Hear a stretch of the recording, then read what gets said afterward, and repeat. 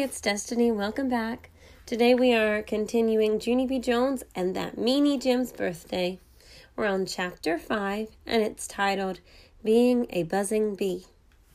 Grandma and Grandpa Miller take turns babysitting me before lunch. Then they get me dressed for kindergarten. Except for today, Mother came home from work. She got me dressed instead. She said that she would drive me to school. If I drive you, then you won't have to see Jim on the bus, she said, very thoughtful. She got out my clothes for school. It was my jumper with the frogs on it. Yeah, only guess what? I'm not even wearing school clothes today on account of I'm moving. And so I have to wear moving man clothes. Mother kept on trying to put that jumper on me. And that's how come I made my legs and arms real stiff, so that they wouldn't even fit in there that good. Then me and Mother wrestled a teeny tiny bit, and she stood me on my head and pulled my tights on me. You're not moving, Junie B., she said. You are going to school, and that's final. Running away from your problems never solves anything. Yeah, only I'm not even running, I said. I'm calling Ryder Rents Trucks, and those guys will drive me. Mother smiled. She tried to hug me, but I kept on staying real stiff. I stayed real stiff all the way to the car and all the way to the school. Mother parked the car in the parking lot. Then she lifted me out the door, and she carried me real stiff all the way to the playground. She stood me up in the grass. Everything will be fine, you'll see, she said. Just remember what Daddy and I told you. If anyone talks about the party, pretend that it doesn't bother you. She kissed me goodbye on my stiff head. Just then, I heard voices hollering, Junie B! Hey, Junie B! Look what we got! They hollered. I turned around, and it was my bestest friends, Lucille and that Grace. They were running at me. Look, said Lucille, look what Jim gave us. It's invitations to his birthday party on Saturday. It's just like you told us, Junie B., said that Grace. He's going to have a real petting zoo there. I quick covered my ears with my hands. Then I closed my eyes and I sang a loud song at them. It's called, I Can't Hear You, You're Not Even Bothering Me. And I sang it at the top of my lungs. I can't hear you. I can't hear you. You're not even bothering me. Then I kept on singing and singing that thing until they just went away. They also did the cuckoo sign at me. And after that, I sat down in the grass all by myself, and I looked all around the playground. Lots of other children had invitations, too. Darn it, I whispered. Darn it, darn it, darn it. And that's when I saw that meanie Jim. He was given an invitation to a boy named Crybaby William. Crybaby William is the scarediest cat in room 9. He's even scared of a teeny flea, I think.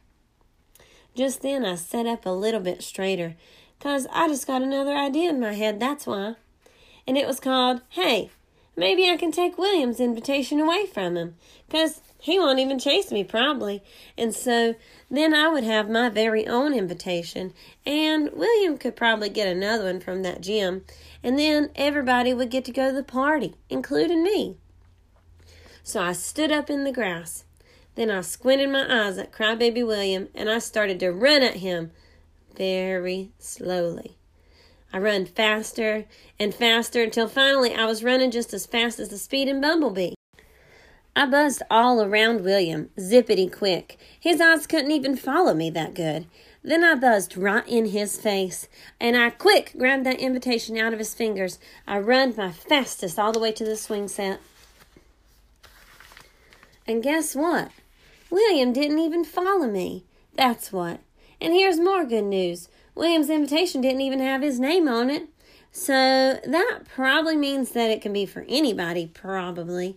Only now it's mine, I said, 'cause I'll put my name on it when I get to room 9, and it'll be my very own invitation. Just then, the bell rang for school. I put my invitation way down deep in my pocket, and I skipped very happy to my class. Mrs. was standing outside of room 9, and William was standing with her.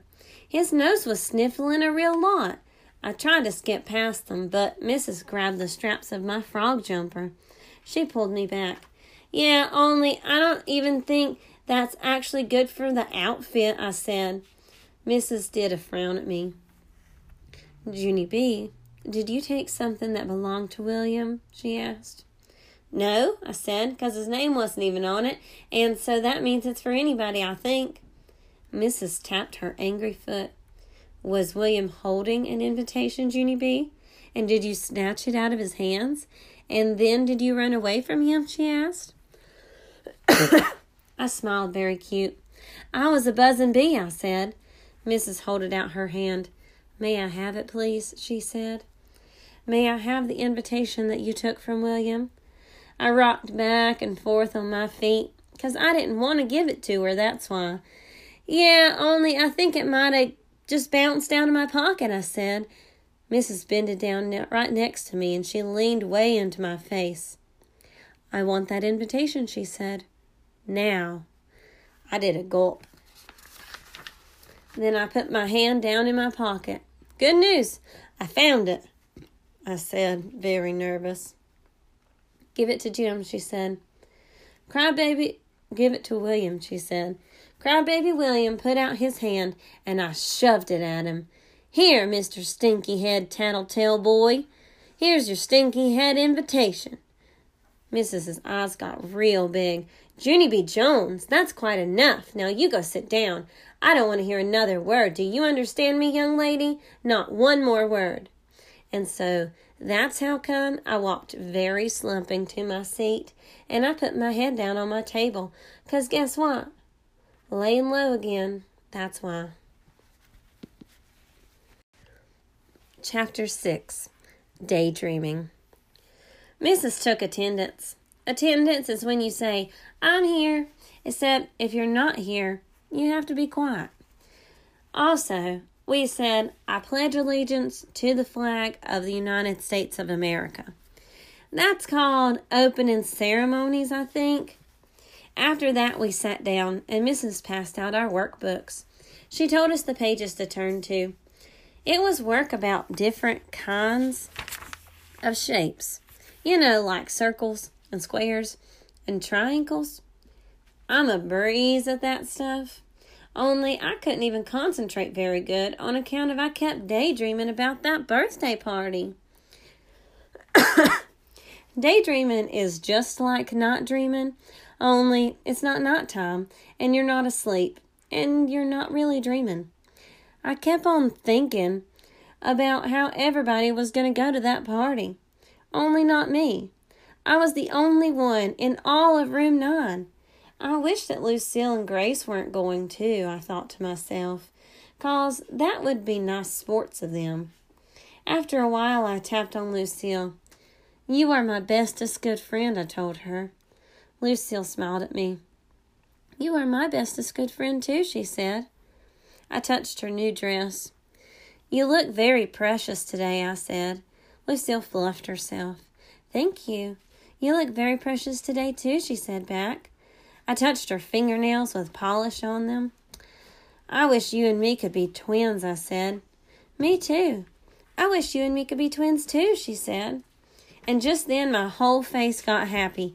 Lucille, I just thought of something. You and me can pretend that we're twins, and we can just do everything the same. And so on Saturday, you could come to my house, and I'll put nail polish on my fingernails, just like you. And you will stay home from that birthday party, just like me. Lucille didn't say anything back, and I tapped on her. How come you're not talking, twin? I said. How come you're not saying anything back? Well, 'cause I want to go to that party, that's why, said Lucille. I did a huffy breath at her. Yes, Lucille, I know you want to go to that party, but now you and me are twins, and twins have to do everything just the same. And so, if I don't go to the party, then you can't go to the party too, on account of that's twin rules.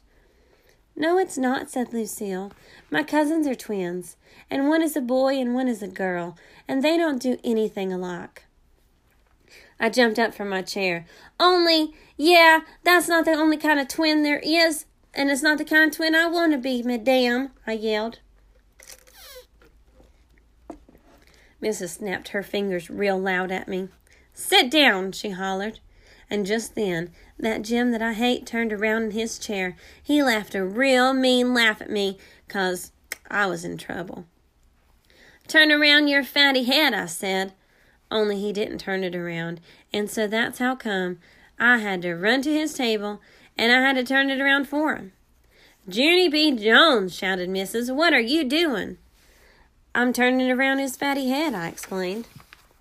Mrs. hurried to where I was. She took me quick by the arm, and she marched me into the hall and pointed to the principal's office. "Go," she said, real angry.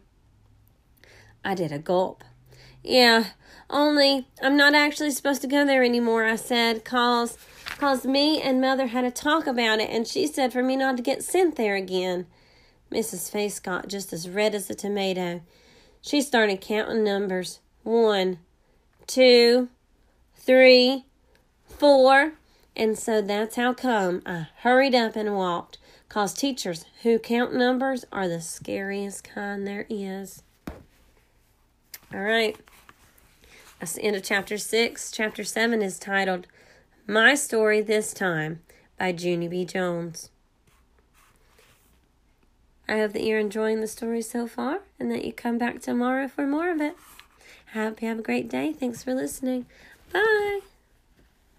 Hi, I just wanted to let you know that I created a Gmail account so that you could send me emails. I would love to hear where you're listening from. Anything that you would like to tell me, I'm open to reading your emails about it. And also, if you have any book recommendations, I would love to hear them.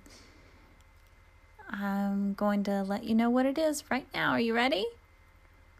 It's the title of the podcast, Beloved Children's Books at gmail.com. Again, Beloved Children's Books at gmail.com. I hope to hear from you soon.